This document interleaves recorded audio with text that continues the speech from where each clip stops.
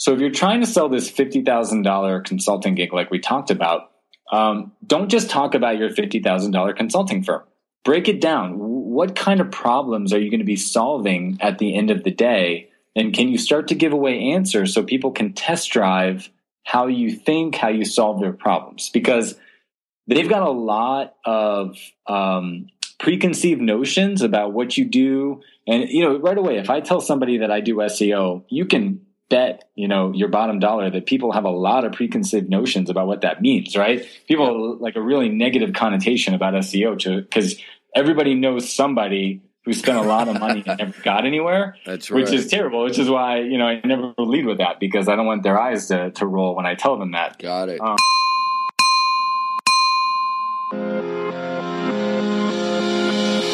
Welcome to the Habits to Goals podcast with Martin Grunberg. It's time to take control of your life. Are you ready to achieve goals faster and more consistently than ever before? You need the Habit Factor. You're listening to Habits to Goals, the podcast that helps you create the habits that lead to success. And here is Martin Grunberg. All right, welcome back to the Habits to Goals podcast. Today's guest is a bit of an internet marketing phenom. His name is Jeremy Pound. He is the co-founder of Juicy Results, a South Florida based, I believe he's in Boca Raton. In fact, at this point I know he is, and it's an internet marketing agency. In the last decade, he's helped craft and implement hundreds of online marketing strategies and solutions for countless companies, ranging in size from the smallest of businesses to Fortune 100 companies. Today, he works very closely with sales teams to generate ready-to-buy leads using an array of internet marketing strategies. There's a bit of a personal story with Jeremy, and that is I came upon him because it turns out, and we touch on it in the episode, so I won't get too into it, but he came upon the Habit Factor and he read the book and, yada, yada. Here we are. Truth be told, it was only a couple weeks that I was interviewed on his podcast, and I thought it would be terrific to reciprocate and have him share some of his best strategies and tactics. So without further ado, let's bring on JP, Jeremy Pound. All right, Habits to Goals listeners, H2G listeners, I am very pleased to announce and share with you that we are with an internet marketing prodigy, a man by the name of Jeremy Pound. He's got a fantastic company. I believe it's in South Florida. South Florida. And Jeremy Pound, how are you doing today? I'm doing fantastic, Martin. I really appreciate you inviting me on the show. It's great to have you. And I just want to round out that thought. Your company is called Juicy Results, correct? That's right. And this is an internet marketing. We're an internet marketing agency, and we focus on companies with sales teams. Beautiful. So companies who have sales teams and they're just looking to kind of round out or smooth out the process where they're taking their door-to-door or even web presence, and you guys are helping them refine it. You got it. Yeah, absolutely. So if you call in, we're very specific. We know exactly who we can help. So you get on the phone call with me right away. I tell you, look, we know who our perfect customer is. We are great at helping companies that have a phone-based sales team that are between, 1 and 20 million in revenue. But most importantly, they're trying to double revenue in the next 1 to 3 years because our solutions are very aggressive. And the people who are looking to aggressively grow, have different needs than somebody who's a little bit more mature in their life cycle. So we've designed our whole company to help people that fit those 3 criteria. That's awesome on multiple levels because it shows you are very targeted and focused on exactly who it is, which clientele you can help. but I'm letting this get away from us, Jeremy. And that's entirely my fault. The first thing I'd like to start off with is the GTR. I think you know what that is. The Good Things Report, right? That's right. Fantastic. And so what I'm thinking is I'm going to flip a coin. Heads or tails? Who gets to start? Yes. I'm looking for my coin. I'll tell you what, I got one or two fingers up. So you pick, and then we'll figure out who goes first. All right, I'm going to pick 2. Wow, you win, so you get to choose. All right, love it. This is so fun. We have our weekly department meetings, Martin, and we kick off every meeting with good news. Really? That's what we say. Like, who's got good news? And it gets everybody, it's a great transition point from, I'm checking email, I'm dealing with customer stuff to I'm engaged in the meeting. And I love it. And it blows me away how people can come every single week. They can work for me for 2 years. And on the 85th meeting right. that I've done every week, they're like, oh, shoot, I didn't prepare anything. I don't have any good news. And I'm just like, we do this every time, like, come on. For me, it's very easy. Like, it's a habit, going back to the right. subject of the podcast, right? Yep. When you make it a habit to always talk about good news, I think it creates a lens. It creates a muscle that you're always looking for good news. So I have too many things to share. I mean, that's what's great. I mean, there's so many good things going on, but I'm happy to be here on the show. Martin, you and I have interacted for a long time. I was really happy to have you as my guest and to be here. So just being here is definitely good news. And down goes JP. Skype slightly failed us here. We're going to pick it right back up and keep moving on the GTR. So for me, it becomes easy because most of my staff comes to one of these meetings, and I have 3 different departments, so I'm doing like 3 a week. So I've always got to have good news, and it trains you to be very optimistic, and it trains you to look for good stuff. So I loved it. I remember when I heard your podcast, Martin, and you did it. I just think it's fantastic. So my GTR for the podcast, a lot of things I could talk about, but I took this trip to New York in the 4th quarter of last year solely with the idea of meeting referral partners. So just, kind of did it on a whim. I had a number of people in New York that I've been wanting to meet, and I jumped on a plane. I had a great time. It was fantastic. I had some great experiences, built some great relationships. And today, out of the blue, somebody that I met with in New York called me and wanted to refer 10 clients to me, which was amazing, right? I mean, how often? Exactly. They're kind of reshaping a part of their business. This portfolio of clients doesn't work for them anymore. Incredible. And so they're literally looking to offload them to me. Now, we don't know what will happen. I don't know if we'll get all 10, we'll get 1, but it's so nice to plant a seed and then, nurture it and then see it kind of come to fruition several months later. So that's my GTR. That's fantastic. And I think I'll piggyback. It's a good morning. I think I'll So 2 quick comments about the GTR.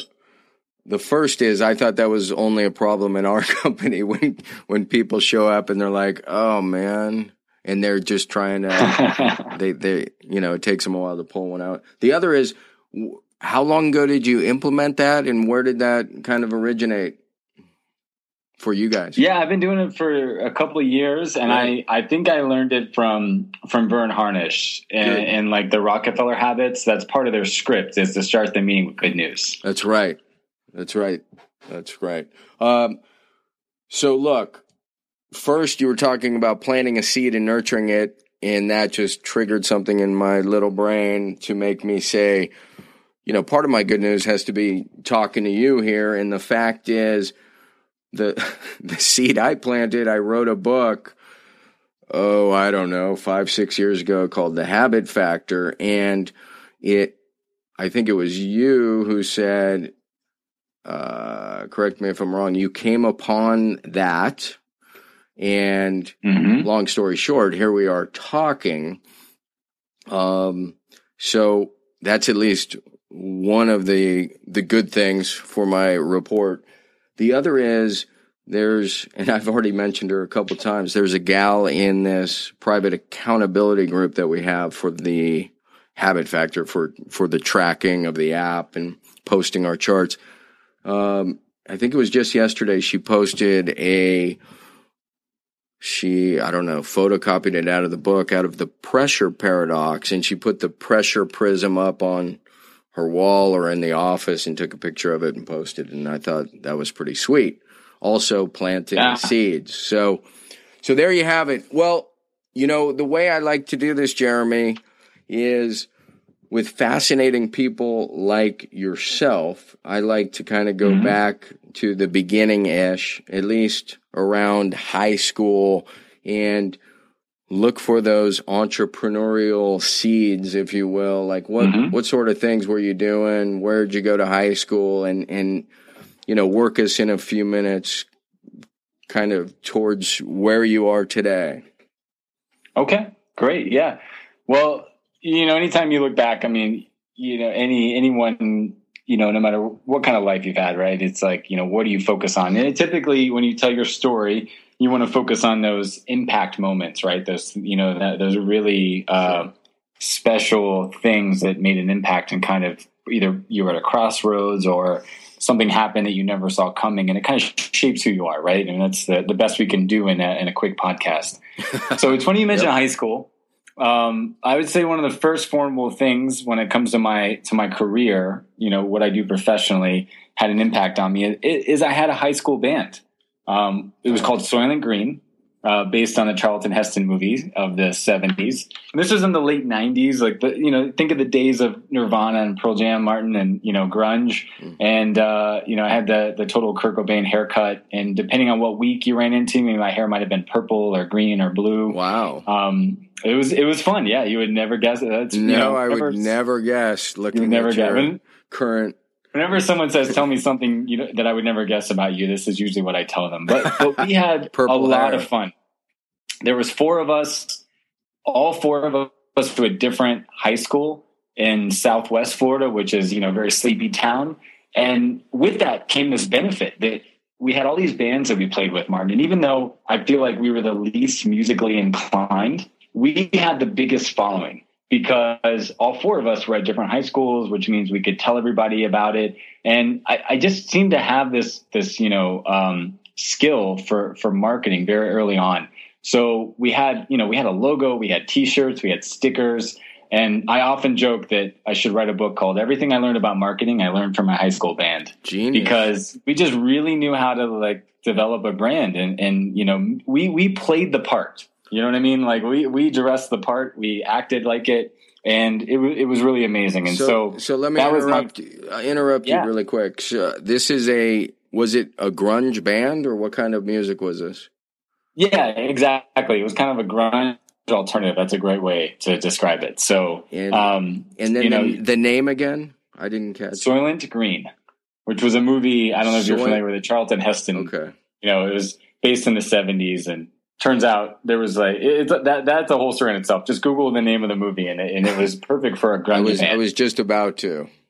Yeah, it is great, and so we had a lot of fun. So I learned. I mean, that was my first. You know, that was my first lesson, my first experiment. That, you know, acting the part. You know, creating like a whole story, and, you know, telling people that this is who you are. They start to listen to that, and if you show up every day consistently and you live the part, people really respond to that.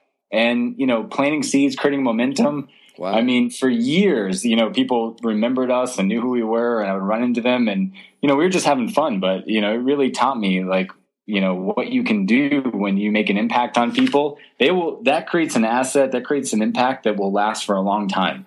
So that was kind of my first entrepreneurial lesson, I'll say. It sounds like a great foray into marketing, and you know, the lesson for me right there is this kind of intentionality that you set what it is you wanted to be known for, and then you followed it up with consistency. So there was some vision, and then there was some behavior or habits to back it up. So that's great. We believed it. We believed it, Martin. If you ran into me when I was 15, I mean, I was convinced that I was going to be a rock star. Okay. You know, That's great. I wasn't even worried about applying to college, because I was convinced that we were going to be picked up at any moment, you know, and I still think you're a rock star. I appreciate that. Worked out in a different form than I thought. Great. So did you end up going to college, or what was your career course from there? At the same time, this parallel track, this huge change in my life happened. My sophomore year in high school, they opened up a magnet art school. It was one high school, and it was basically for, the arts. And so it was audition, and I applied for both music and for visual arts. I was actually really interested in drawing and painting and visual arts in high school. And I got accepted. And I went from being, one of many in a sea of a public high school to this very exclusive, there were 16 people per course, per grade that were brought into the school. And I went from, being very disinterested in school to all of a sudden, wow, I have this amazing, it was really amazing.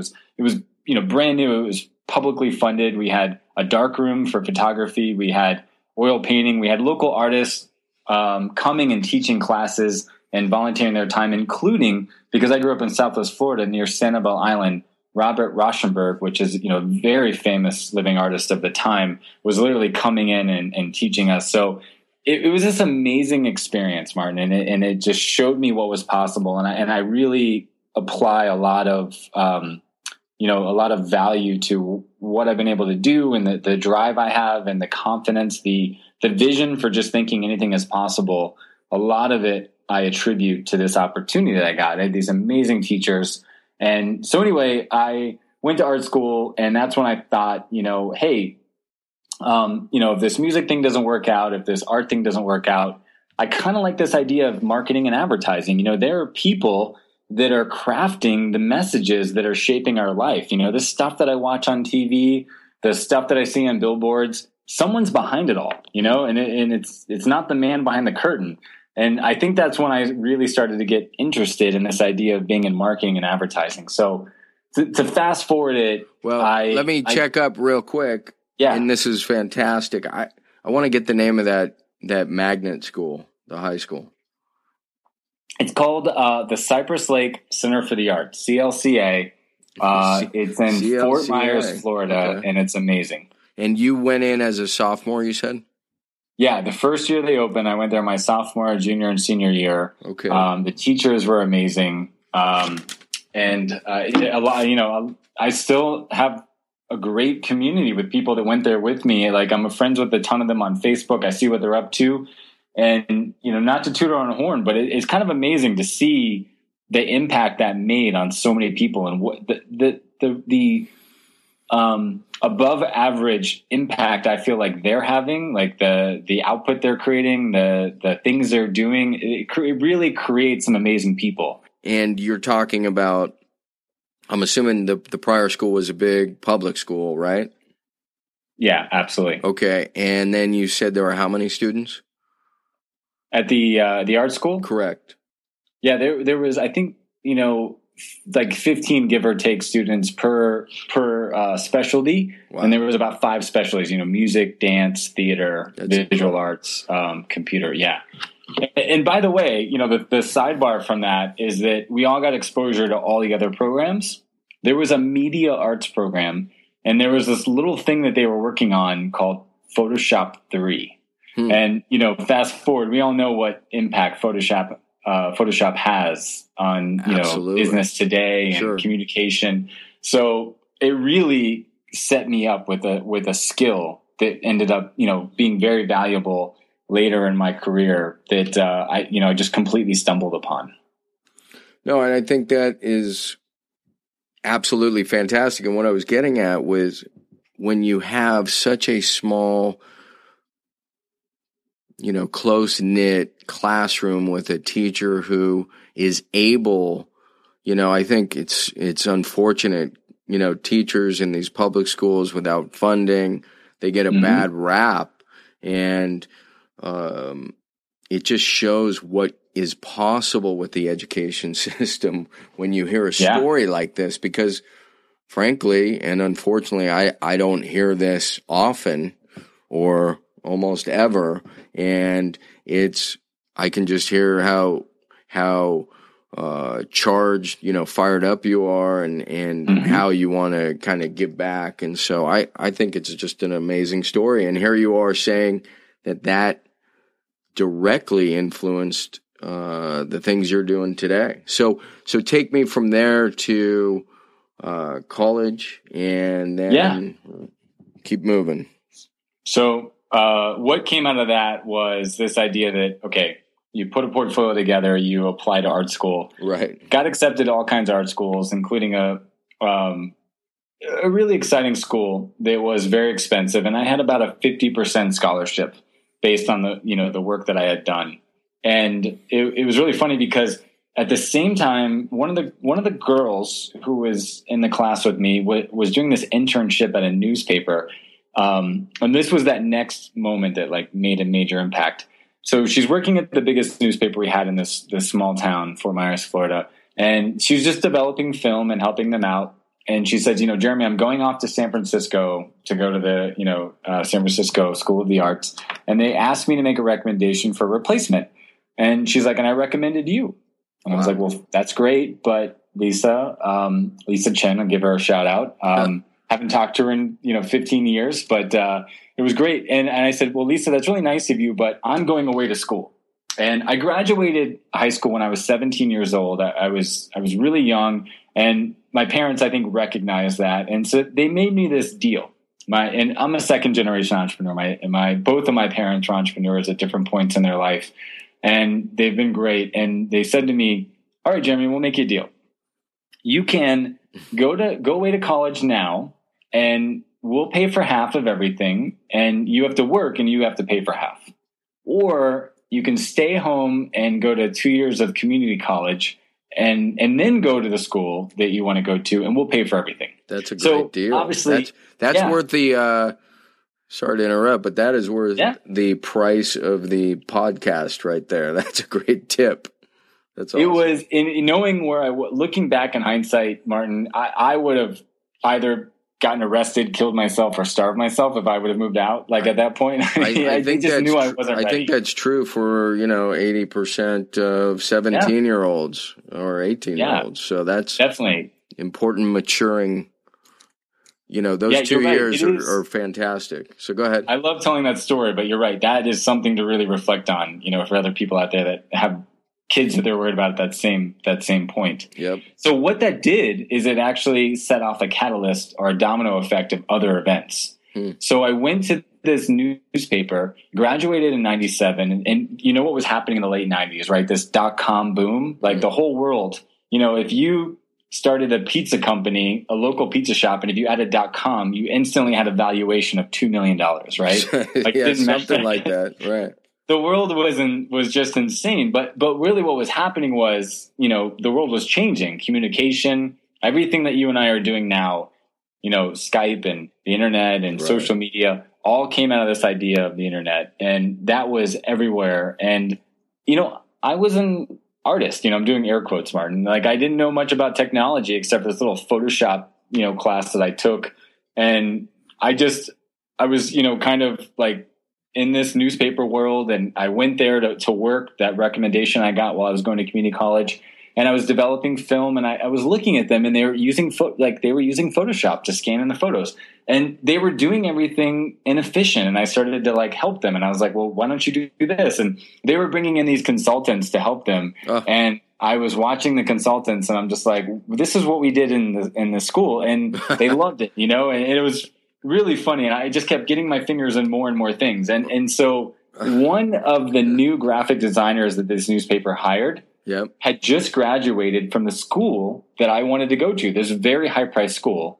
And they just graduated, and I was like, oh, this is awesome. Like they are where I want to be. This is my idol, and I'm like 17 years old. And so I convinced my employer, this newspaper, to let me do the job they were paying me to do, and then to stay around for 2 more hours and to help this new person out because I wanted to pick their brain. Right. And so fast forward 6 weeks, I was doing everything he was doing. I mean, I don't want to underestimate. No, I get it. Yeah, he was doing, but basically the biggest light bulb in my life went off, Martin, and that was wait a minute, you don't need to go to 4 years of school to do this. Correct. You're doing it now. You know what I mean? And so it was this amazing idea that like, that was this lesson that taught me that if you want to do something, yeah, there's a process, but sometimes for many things, you can just cut the chase. You know what I mean? There's an easier way to do it. Yep. And that's not true with everything. You know what I mean? Like I get it. I haven't found a way to get a black belt in 6 days. Right. You're not gonna be performing surgery on anyone. And there is a process, but the flip side is when you talk about, in particular, graphic design, because that's the world I kind of came out of. And in fact, the crazy story for me is that the IT company evolved out of the graphic design work I was doing, because it just turned out more and more people needed me to fix computers, and then I hired people. And anyways, so what I was going to get at is, yes, there's a process. However, when it comes to technology and the rapid pace of development of software and things like that, yeah, you could have a 4-year degree or an 8-year degree and then sit down and, a new piece of software comes out tomorrow. You're not going to have much of a leg up on a person who has no degree. So I think that's an interesting story. I like that story. And there's many things like that. And so I think that there's a lesson, Martin, based on your story, which I know a little bit about, and what I'm telling right now, and that's that putting yourself in the game just opens the door for opportunity, right? None of this opportunity that I'm about to talk about and that just happened would have ever happened if I wasn't in this newsroom every day around these people. Yep. And so, I just did that, and then that happened. And then, so I don't know, this is just who I am. Like, I'm like maybe 18 at this point, probably still 17. And I've got like 6 months of professional skill set under my career. And what do? I'm like, hey, well, not quite yet. But what I'm thinking is, hey, what else can I do? What other jobs are out there, right? And so I go over to the newsroom computer and I go to monster.com when that was like brand new and like the darling. And I typed in graphic design jobs. And, roughly 90% of what came up, maybe 100% because it was monster.com, of the graphic design jobs were web design jobs. And it hit me right there that I had to figure this web design thing out. Great. So I enrolled in Barnes & Noble University, which meant I spent, pretty much every night, 7 nights a week going to Barnes & Noble before, like, but now so much of this is available on the internet. But back then, there was all these books, and I would go to Barnes & Noble and I would teach myself how to build websites. And by the way, building a website in 97 was, I feel like a monkey could do it. When these kids graduate today and they come work for me, it takes like 7 languages to do what we do. I mean, you got, the website side, the programming side, the database side. But back then it was very simple. And so I taught myself how to do this.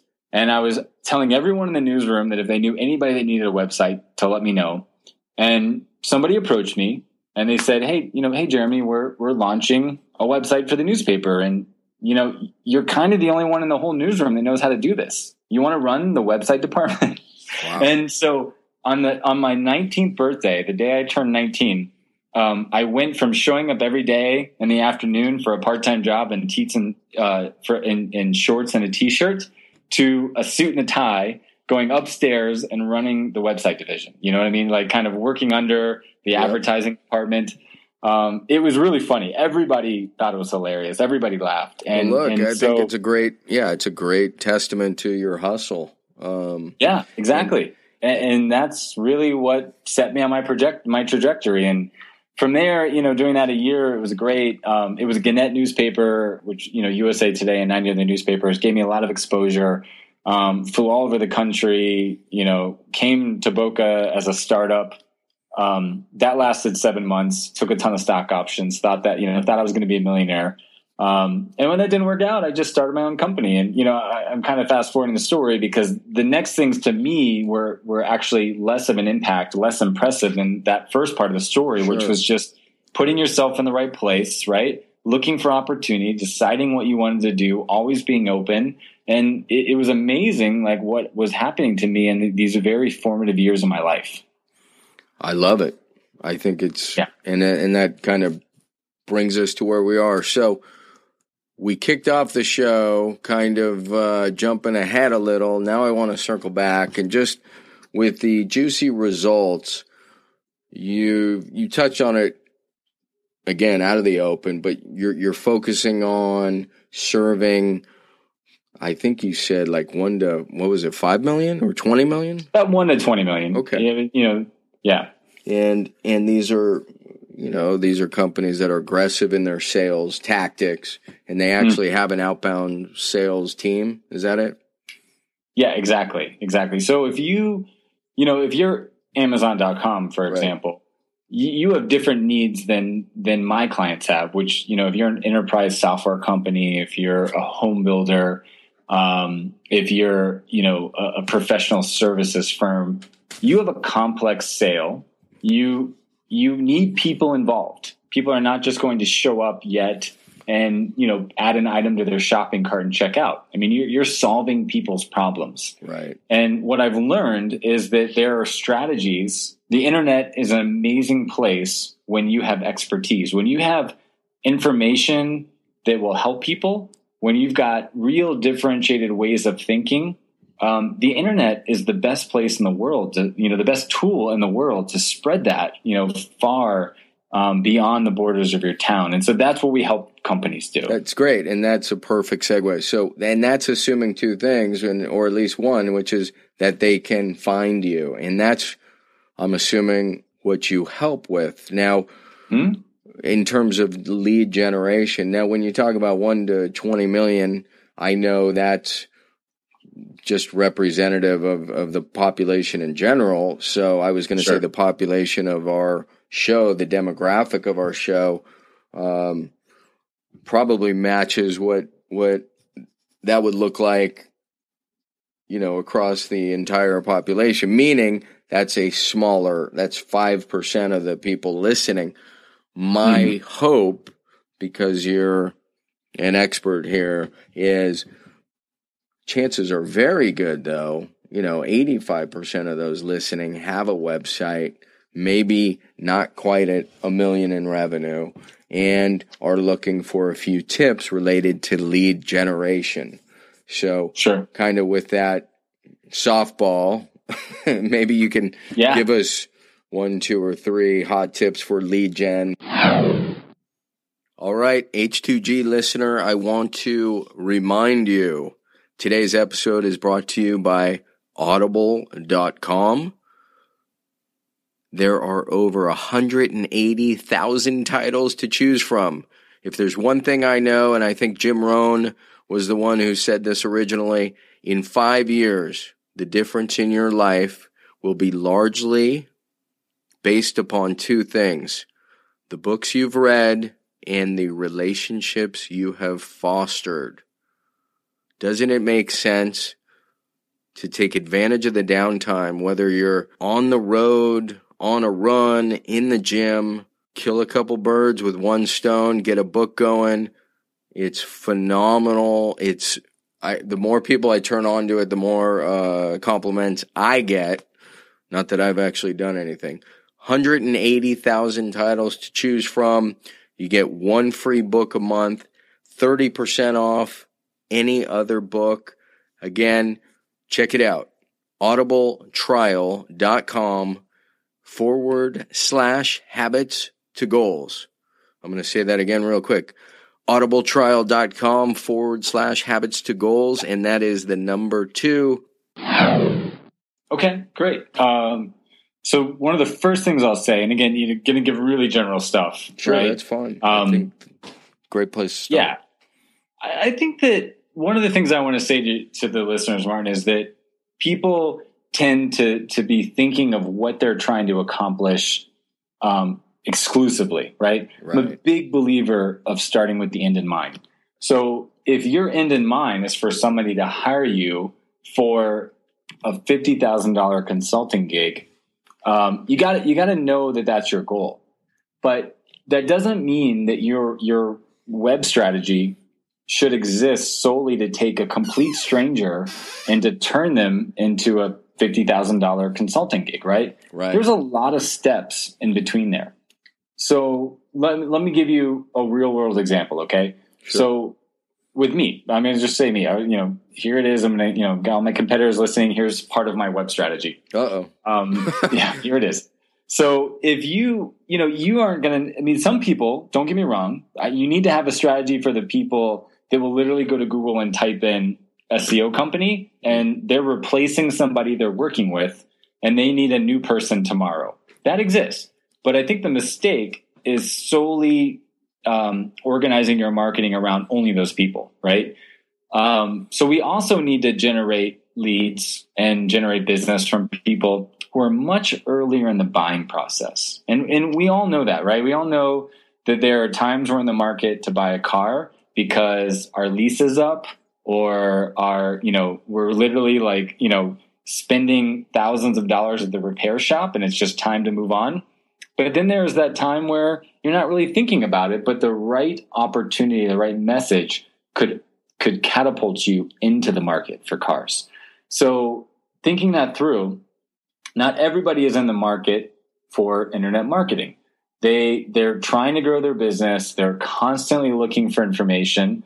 And so I would ask you, how do you use Google? What are the things that you search for Google? On the face of it, it may seem like there's an infinite number of answers. But I would actually say to you that there's actually very few categories of what people search for. Problem solving. We search. Yeah, exactly. So let's set aside when you know exactly what you're looking for and you're like price shopping and you type in like the serial number, which we all do. And you're like, where can I get this for 9 cents cheaper? So, that's when you really know what you're looking for. But if you zoom out from that, you typically are asking Google to solve a problem. Like you said, you're saying, okay, how do I do this? How do I make my life better? How do I get out of this point of pain? And so most queries are actually looking for information or looking for solutions to your problem. So how can you create the best answers to your customers' problems? I say that, my book about SEO, The Bootstrapper's Guide to SEO, I say right in the beginning. Say the title again.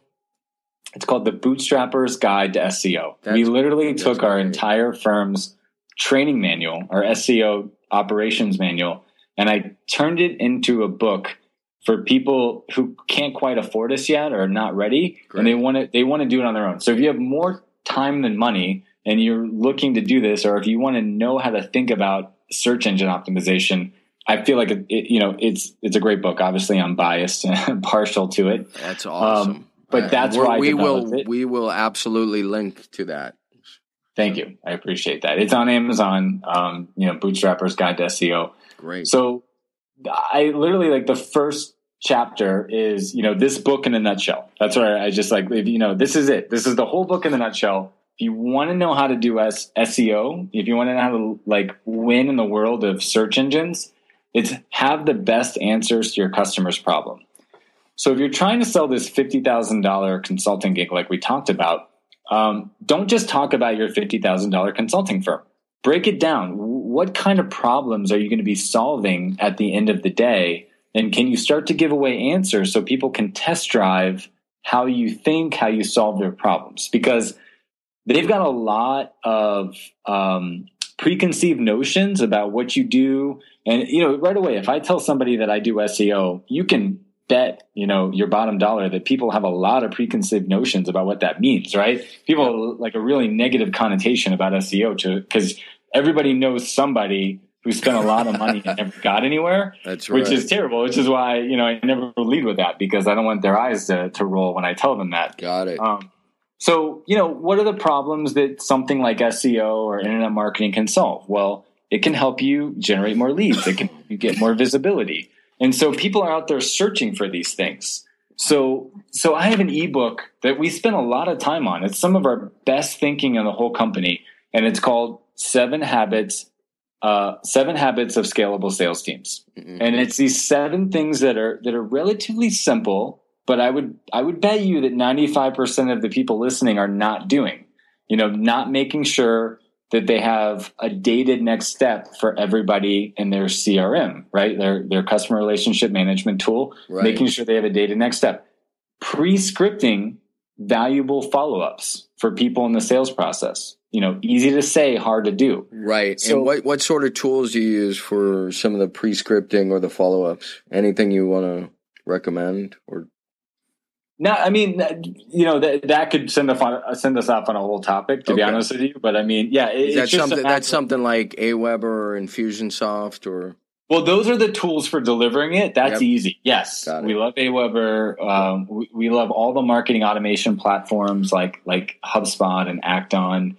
Infusionsoft is fantastic. But what I found, Martin, is that the tool is the easy part. You can write a check. It's the content. It's the answers to your customers' questions, the FAQs, the videos. That's what's unique. That's what's valuable. So spend your time coming up with those things. So I tell all my clients, I never want you to send another follow-up email that starts with the word just, because this is what salespeople do. Hey, just following up on that proposal I sent you, right. Hey, just checking in when you want to do business with me, right? It's so self-serving. Now imagine, Martin, that you and I are talking about doing business together. Yep. We have a relationship. Whether whether it's an anonymous relationship, like you signed up for something on my website, you listen to my podcast, or it's a personable relationship, like I've given you a proposal and I'm waiting for you to say yes to it, you are going to receive follow-up from me that is videos, that is helpful, that is my ebook, like I talked about. It is basically, hey, this will make a material difference in your business. And by the way, when you want more help, I'm here for you. You have my proposal, right? So these are just examples of it.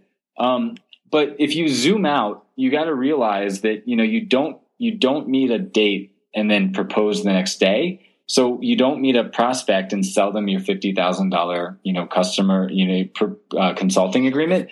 So add value, add so much value from day one that they are constantly in emotional cognitive debt to you, if that makes sense. That is kind of the basis of what we do. It's provide value, it's over-deliver, it's educate, it's reshape the way they think about the buying process until they absolutely only want to do business with you. And I know that's, not tactical, it's more strategic, but that's the best way I can cover it. And I think strategy is what I was looking for. And between the 30,000 foot view, and by the way, this is again worth the price of admission, getting the perspective that one has a website and they should be focused on what that Google query is and design a page to answer those questions and let them, as you say, test drive the information, give some value. I think that's fantastic. And it's worth reiterating. That's super powerful. The FAQs, the video, solving the problem, trying to predict. I know with the IT company, it's as simple as, predicting what the query is and designing a landing page for that. So my question to you, probably a bit selfish, because you're saying, look, it's the tools are easy. Get the content for me, with a couple books and certainly a blog and a podcast. I got a ton of content, and what I would, dare I say it, actually original thoughts too, where a lot of it's just kind of regurgitated. So having said that, though, I do a poor job distributing that content. And so maybe there are some people out there like me, if there are tools or strategies you can recommend, other than I'm familiar with something like Buffer, and you put something in and it distributes, and maybe that's all there is. But I'm wondering if you have any great strategies on either repurposing content or distributing it. Good. That's a great question. I think this comes down to the efficient versus effective conversation, which I have all the time with my team. And I constantly challenge them to ask themselves, are you being efficient at the expense of effective, or vice versa? So, going back to that whole idea of beginning with the end in mind, got to be really clear, Martin, on what you want people to do, what kind of impact you want to help them with, because I get really nervous when people try to promote to me a tool where you can click one button and have your content show up on every social media channel. Why does that make me nervous? Because the way I talk and act on Twitter is different than the way I talk and act on Instagram, right? Twitter is bite-sized content. Instagram, is a provocative image with the right hashtags. So Okay. Tools are great, right? Tools are great, but don't let the tools make you, efficient at the expense of being effective. Does that make sense? Yeah, it does. And I know where you're going. My thinking here is, and I know there are some successful podcasts that do this, they put their podcast also on YouTube.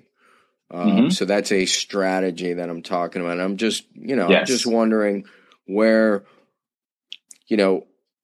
for instance, good blog content might go if there is such a place that it gets repeated or something. Great. Well, that's a good question. I don't have one tool that will do all that. There are several. The principle you're talking about, I'm a big fan of, and that's syndication. You know what I mean? If you create the piece of content, get it everywhere. Just because I listen to my podcast on iTunes doesn't mean I only put my podcast on iTunes, right? People listen to it other places. So that is the world we live in. I think that just a good checklist and, a good workflow is the best answer. No, I get it. That's fine. I mean, if that's the answer, I totally get it, but I figured I'd ask because for some people the challenge is content, and for others it's just efficiently execution and smartly, distributing it or syndicating it. Yeah. So that's fantastic. All right. Well, I love kind of the nuts and bolts and the fact that you were able to share some real great takeaways as it relates to lead gen. Is there any couple, 2 or 3 design tips or kind of must-haves that you can share with us fairly quickly? Okay, good question. Like an about page. I mean, hopefully something a little bit more original than that. But to you, that may be an absolute that you want to say. So, yeah. Well, let me take it a slightly different way because it's a different kind of answer, but it's on the same category we're talking about. I think the worst thing you can do, Martin, when you're designing a website is go find your 3 biggest competitors and do exactly what they're doing. And that's what so many new businesses are doing, right? Even existing businesses that are redesigning their websites, they're basically saying, let's inventory what everyone else is doing. And by the way, the thing that like makes my blood boil is that there are a lot of website firms that you can hire that will tell you to do this, right? This is what they will do. They'll say, what exists? What can we learn from other people that have done? And let's just do that. So here's my response to that, Martin, is that if you're starting your website today and you're looking for the 3 biggest players in your industry, they probably blow you out of the water. So why do you want to compete with the same positioning and the same strategy that somebody who's further along than you is doing? So again, beginning with the end in mind, who's your customer? What are you trying to get them to do? And work backwards from that, right? Design your messaging to be unique. If you survey your 3 biggest competitors, do it. And if they all 3 say that in 2016, that if you're an IT company, it's all about being in the cloud, right? Because that's what everyone's saying. How can you say the opposite? How can you, poke a hole in that and turn that on its head and say, you may not need to be in the cloud. The cloud may be your biggest weakness. It may be your security threat. You need to think differently. I'm just, again, spitballing. Yeah, no, I get it. It's this idea that, and again, it's a strategic answer, and I love it. It's just be a little different. Understand the end in mind. I thought you were gonna hit me with something tactical, like you should have a welcome video or a story or an FAQ. It's just not the way I think, Martin. No, and that's fine. So let's move on to the next thing, because I think this is a good segue. What do you do? Any tips on the creative process? Ooh, that's good. Thank you. Yeah, it's good. Any tips on it? Okay. So I can only share a self-realization that I learned about the creative process. That's me. So this is something that I love to share, because I believe that when you find this about yourself, it's going to give you a major boost in productivity. So everybody talks about the most precious resource is time, right? You can make more money, can't make more time. I heard somebody say this, and I'm stealing this, but if time were really the limited resource, we would all be up 24 hours a day working on our goals. But we're not, because there's actually a more precious and scarce resource, and that's energy. Got it. Which you is got great. It. No, it was a podcast a few episodes back. We had an energy expert on that one, and I listened to a lot of. But keep going. This is great. Building on it. So this is what I learned. So you got to learn how to manage your energy. And for me, and this fits into the habit, and this fits into the rhythm. The whole idea is that somewhere along the lines, I'm 36, in my ripe old age of 36, and I probably learned it about 2 years ago. I learned that I'm really creative and really good at solving problems and doing like my most tedious, deepest work in the morning. Mm-hmm. It's probably because I abuse coffee. And, I'll put on a pot of coffee and I'll have like 10 cups. But you can get me up at like 4 a.m, 6 a.m, 8 a.m, whatever time. The bigger the problem, the earlier I'll get up. And I'm extremely creative in the morning. Yep. In the afternoon, I'm kind of terrible at being creative, but I'm really social, right? So what I've done is I put all my creative work in the morning, and then I do all my phone calls, all my podcasts, all my like speaking engagements in the afternoon. Mm-hmm. Then, beautiful. We all kind of have our thing that we're good at, like that. Like we all kind of have our crutch, you know what I mean? Like that thing that we're naturally strong at. Have you ever done Strength Finders or anything like that? For me, I'm a learner. Like if I'm stressed, Martin, I will learn instead of doing. Like I'll just read. Like that's what I do. So I can be burnt out. I can have a couple glasses of wine, and I can still immerse myself and be productive and learn something new. So I have I call it 3 phases of the day. I design my day around being creative in the morning, around being social and collaborative in the afternoon. And if I really need to learn something, if I really need to go in overdrive, then I do that stuff in the evening or the night. So that's it. So, I mean, everyone's going to be different, right? You're probably different, but if you can learn your natural cycle, then I feel like you're sailing with the wind instead of against it. So that's kind of my counterintuitive creative tip. I love it. And no, a lot of that I would echo. You are a young buck at 36, so that's great. What trends are you? It's the oldest I've ever been, Martin. What's that? It's the oldest I've ever been. Well, let's hope that's not always the case. Exactly. I feel like we're going a little long, but I want to drill down or say one more thing about creativity. Since you've read, The Habit Factor, I believe that habit can be a terrific conduit to creative insight. And so we know that habits kind of reside in the subconscious mind, and more often than not, when we're doing those repetitive, mindless, quote unquote, mindless tasks like shaving or showering, driving, which is a little scary to think about, then we get some creative insight. So, but I love the parallel you're drawing to energy. I want to move on to any significant trends you're seeing as it relates to design, marketing, internet marketing. Ooh, that's a good one. It's okay if there's not. I mean, obviously WordPress, something like that, but that's a long-standing trend at this point. Yeah. Well, we love WordPress. The idea that people, here's a trend.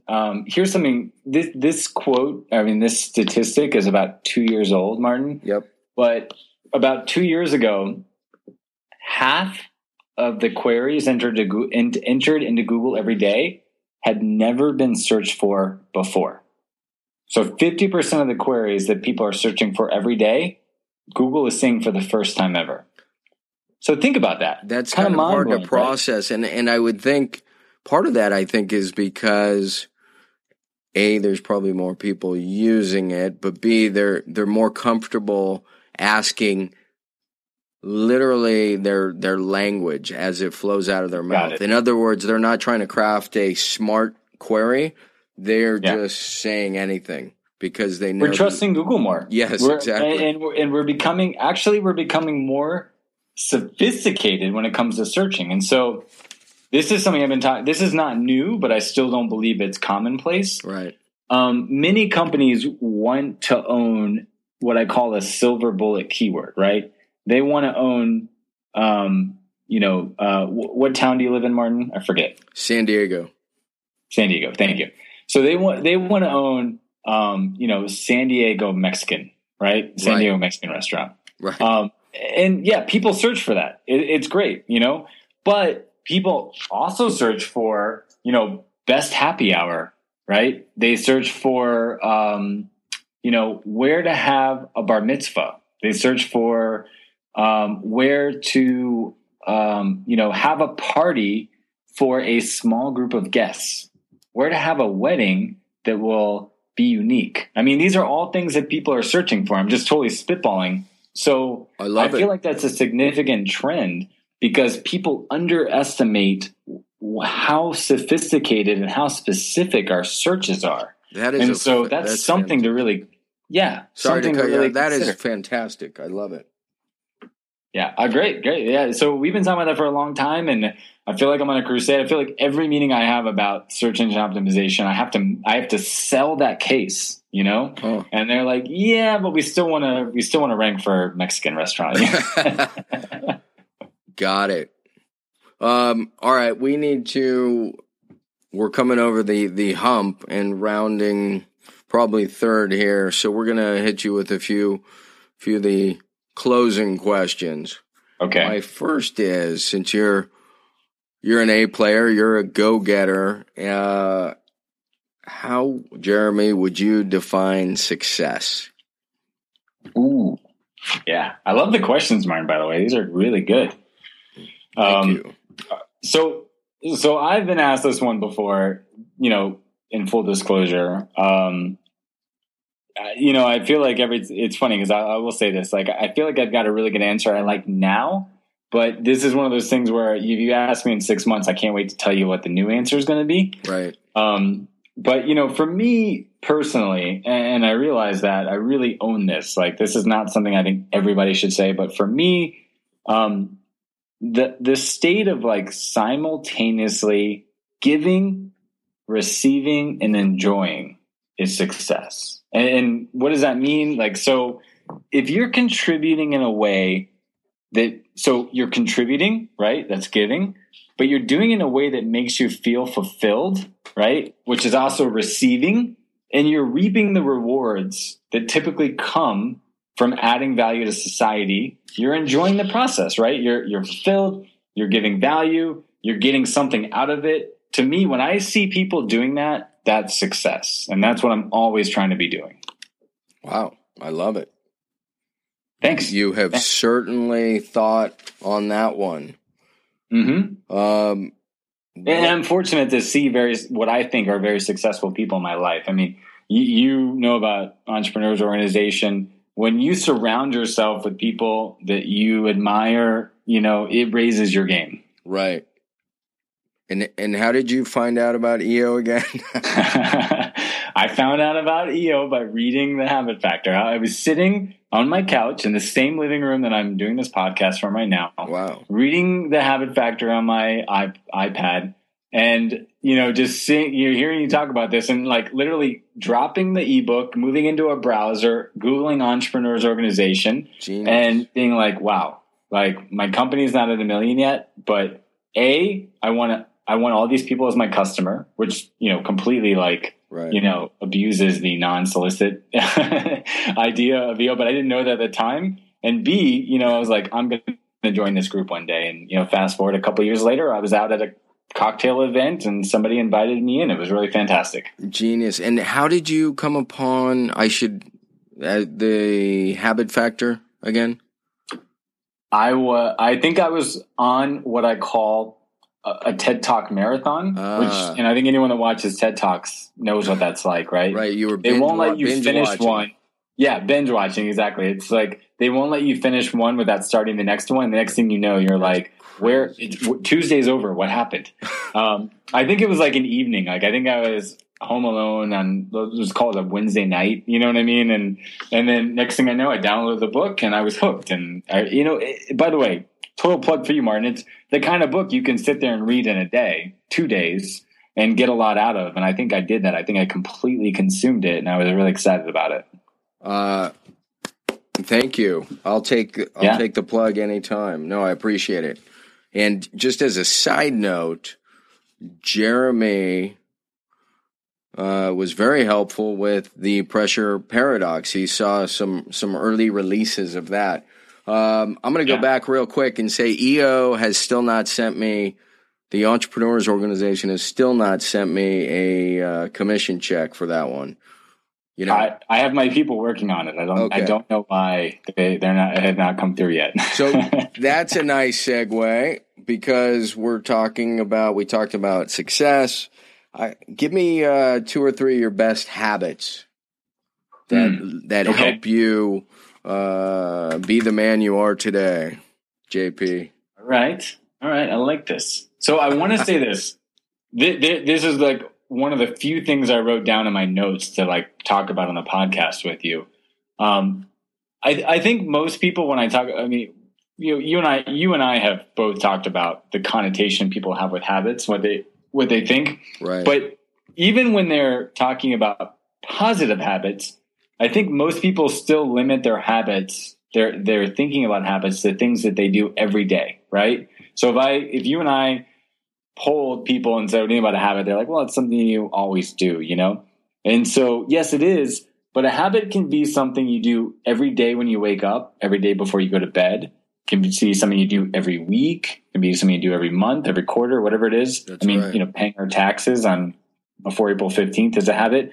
But what people overlook is some habits can be triggered by events, and that's very important. So I have habits that I do every day. Like I wake up, I'll come back to those because those are the easy ones. But I have a habit where every time I start a new relationship, I know that that's a trigger to invoke a habit. Every time I end a relationship at work, I mean, not like I end a relationship like it cuts my life. Right. When I wind down a customer relationship, I have habits that immediately trigger in, right? Sure. I reflect. I make sure one of our company values, which I know you know a lot about, and one of my personal life values is leave everything better than you found it, right? If you go to a meeting, if you get involved with an organization, if you meet somebody, leave them better than you found it. So whenever I'm winding down a relationship, I have this whole little checklist that goes through my head. Like I self-reflect. Where were they when we started? Did I leave them with better value? So I just want to say that I think that, the unsung hero of habits are the trigger related habits, right? So every time I sit down to be creative, I put a pot of coffee on, right? For whatever reason, I have learned from time, Martin, that the smell of coffee like puts me in the right state and I get crazy stuff done. It just happens. That's great. So I want to say that, like, I feel like too many people don't think about trigger habits. Daily habits, sorry, do you want to say something on that? No. I say I love it. I think, habit is and that kind of begins to border the term routine, right? Which is a collection of habits. So you're intentionally putting a pot of coffee on, which is a habit that's correlated, and we're calling it a trigger in this case, to being creative. But these all tie together, and that's absolutely, I think it's fantastic. The trigger I used to run was putting the shoes right in front of the doorway. Yep. So yes, I love that. I love it. I work out every morning. I shouldn't say every morning. So I work out. My goal, my target, to use the PAR methodology. Nice. My goal is to work out, to lift weights, not work out, because I do other things. My goal is to lift weights 4 days a week. So my perfect systems, as I call them, have Slack and like built into the system. So my habit is to work out, to lift weights Monday, Tuesday, and Thursday and Friday of every week. And I use this as an example because I'm really happy with the system that I built of habits. Great. Why do I like this system so much? I need to work out. I need to lift weight 4 days a week. Lift weights 4 days a week. So I've built in this idea of Slack on Wednesday and Saturday. So if you call me, Martin, and you say, I want to have breakfast with you at 6 a.m. or 6:30 a.m. on Tuesday morning, and I've been dying to get a meeting with you, I'm going to miss my workout. Well, Wednesday is just sitting there waiting for me to move my workout to Wednesday. And then by Thursday, I'm right back on track. Now, if all hell breaks loose and I fall behind, I can make it up on Saturday and Sunday. So by the time the next week comes around, I have a way to get right back on track. And let's just say, I fall off the bandwagon entirely and I hurt my ankle and I miss a whole week. Well, you know what? Monday is a whole new week and I'm right back on it and I'm starting from scratch. So for me, I love the systems that have this way to kind of recuperate or, recover from failing, which is just what happens. I mean, life gets in the way, right? Right. And that is exactly what the PAR methodology promotes. Plan, act, record, and reassess. I just have one question. What is the minimum success criteria for the workout? In other words, is it 40 minutes? Is it an hour and a half? Yeah, it's really funny. I don't really record. I've been doing this for so many years. I know my routine. I have a back day, a leg day, a shoulders day. Like I have my whole thing. I just show up, and do it. And I'm happy. And I check it out. That's great. I'm just, if you were, and you're not because you're well into the habit, but if you were trying to develop it, what I'm just doing a sidebar for maybe the new listener. Sure. If Jeremy does this routinely and it's become a habit, but if you're trying to develop it, the idea is to identify, and if it's really 4 times a week, if I'm not in there for at least 25 minutes, the minimum success criteria, if I'm in there for 15, that's a 0. It's a no-go. Yeah. It doesn't count. So that's all I was getting at. So no, you're right. You're right. It's a very mature habit for me, so I've forgotten about that. But you're right. Starting it out, you need those borders to keep you disciplined. Well, and that's, by planning, acting, recording, and reassessing, it allows you to increase the habit strength. You're well into it. You actually have it established. Is there any particular, some people don't answer this, so you don't have to. Is there one habit you're trying to improve upon, replace with another habit? Yeah. Oh, yeah. It's ironic that you asked me this, Martin, because I feel like your podcast is actually getting in the way of my habits. That is my habit is to try. That is truly ironic. Try to get to bed earlier. Yeah, it's truly ironic. My habit is to try to go to bed by 11:15 every night. And you and I keep having these late night recording sessions, which are killing me. All right. Well, we're going to let you go soon. That's a good one, though. You got me back. No, I just wanted to poke a little fun. But in all honesty, an area that I'm deficient in my life is consistently going to bed at the same time. Because on the other end, I've been getting better at, consistently getting up at the right time. And I'm losing the quality there. So I got to, I read that quote one time. The hardest thing about being a morning person is not waking up. It's going to bed at the right time. Genius. Well, and it goes back to your point about energy being the most precious resource. Quick plug. That's the Heidi Hanna episode I don't have the number. I think it was interview 3, season 2. All right. So give me 1, 2, or 3 transformative favorite books that come to mind that really shaped your thinking. Okay. Man, I've got a lot of these. They're great. I'm going to try to pick some that aren't overly used, because I think a lot of these on my list are things that other people talk about. Sure. And by the way, I was invited to write a success piece for a magazine in South Florida. Great. Called Brickell Magazine. And it was called 8 Reads That Bring Balance to the Mind of a Successful Mind. That was something they gave me. They wanted me to talk about, because they were interviewing me, and they said, we're always looking for a different aspect. And, and they're like, oh, I read a lot.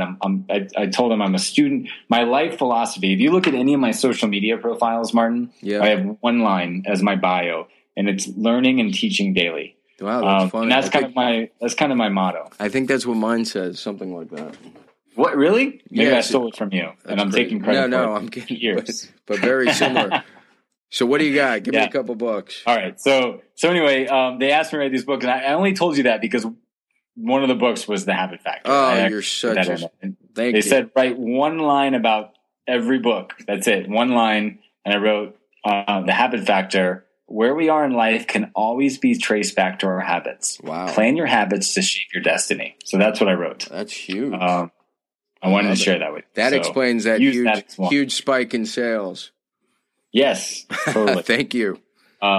Here's a great book that I want to recommend to everyone. I don't think it's enough promotion. Is Man's Search for Meaning by Viktor Frankl. Are you familiar with that? Oh yeah. Yes. Man's Search for Meaning is favorites. So the next book is just way off the deep end. Like, I'll tell you. Have you heard of Michael Pollan, the guy that writes about food? Honestly, the name sounds very familiar. Do tell. He's got a lot of. He's written many books. I mean, I might be making this up. I think he either writes for the New York Times or he gets a lot of coverage in the New York Times. But he wrote this amazing book called The Omnivore's Dilemma: A Natural History of 4 Meals, and it's like a journalism piece. And he goes in and he talks about where food comes from and how food has changed over the course of our life, like modern generations. And it's just fascinating. And it just, I don't know, it's a book that I cannot recommend enough. It's pretty exciting. Give me the title again. The Omnivore's Dilemma, A Natural History of 4 Meals. Great book. He's an extremely vivid writer.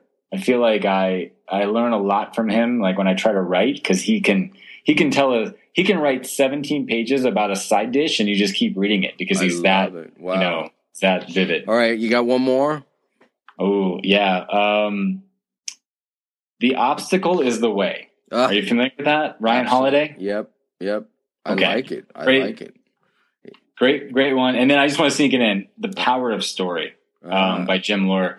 Awesome book that I think a lot of people should read, that reminds us that we have the script in our mind that is reprogrammable, very much like Obstacles the Way. I feel like they're complementary, so I want to recommend those. Give me the title of the last one. The Power of Story. Got it. Yeah, and with The Obstacle is the Way, I was probably 2 years into The Pressure Paradox, and for a moment I was a little crushed because I thought thematically there were some overlap, but really it's very complimentary because I've read both. I don't think that at all. They both have their place in the world. Fantastic. Sweet. No, I love The Obstacle is the Way. All right. Now we are really coming to a close. Any favorite website, app, tech tool, gadget, something you can't live without, and it cannot be your iPhone or smartphone if you aren't an iPhone guy? I am an iPhone guy. I feel like it's very boring, but my whole world is organized in Evernote. Wow. So love it. Evernote, it's on my laptop right now, my notes for this podcast. It syncs with my iPhone. It's there forever. I write my grocery list on it. I write my travel planning docs. It's super simple, but super great. One, the place where I spend the most time of my day, surprisingly, is Google Docs.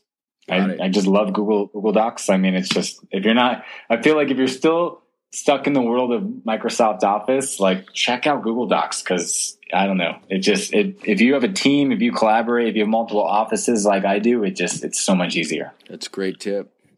Excellent. Yeah. All right, we're just about done. Is there anything you have? You've mentioned a couple books. We're going to absolutely link to those. But if there's something you'd like to promote or share, please feel free right now and let us know, the millions of listeners, how they're going to find you should they want more. Okay. Well, I appreciate that. If anybody has any questions or feedback for me, you can reach me at Jeremy Pound on Twitter, which is very easy. That's perfect. The two things I want to recommend are my podcast as well, which my last guest was fantastic, which was you, Martin. And it is the New Customer Machine podcast. So excellent. We're available New in Customer iTunes. Machine. You'll just get more of the great goodness that Jeremy just shared. Some of those strategies and tactics, and if marketing is your thing, it's all fantastic. It is. Yeah, I mean, if you have a sales team, if you're trying to scale your marketing and sales like that, I have a super focused podcast. That's all it's about. I joke all the time. I mean, so many podcasts are entry level, little bite size, and I am so the opposite of that. Like we try to go as deep as we can with every episode. So I would recommend invite your listeners to check that out. And the second thing is that if they do fit into our, like I said, our criteria, if they have a sales team, download our free ebook. We spent significant time. I feel like we're giving away all of our best ideas. I know that's a little bit of a cliche. But if you go to juicyresults.com/CRM for, customer relationship management tool, which so many companies have a CRM and they have no idea how they're using it. We spent a lot of time writing this 7 Habits book and these are not ideas that we came up with on our own. These are us studying the fastest growing companies and saying, what are these guys doing different? It's a little bit of a research product / ebook, and I'm blown away by the result. And everyone, now we've been out for a few months now and the feedback has been amazing. So juicyresults.com/CRM, download the ebook, and please let me know what you think about it, because I want to constantly improve it. So if you have feedback from me, if you try things out, I want to know about it and I want to continue to make it better. Well, it sounds truly valuable, and it reminds me of the, teach once, learn twice. And the fact is, you guys had to do a lot of research to put this together. So God knows how much you learned. And then, of course, you're giving it away. So I think the listenership here has really got a terrific feel for the type of character guy you are. I'm still having a hard time picturing you running around with purple hair. So I'm gonna need some evidence of that. But thank you, Jeremy. That was fantastic. And excuse me, I know the listenership is clapping as well. So with that, we will bid you adieu and say good night. Thank you, Brian. Say good night. Good night, everyone. All right. Rock on. All right. That's going to wrap it up. Just a quick reminder before we blow out of here. If you have not yet received your free habit tracking / building template, and you want to get it really quick, like instantaneously, you can go ahead and text me at 33444 and just simply text the word habits. That's right, habits to 33444. So until next time, to your continued success, make it a habit.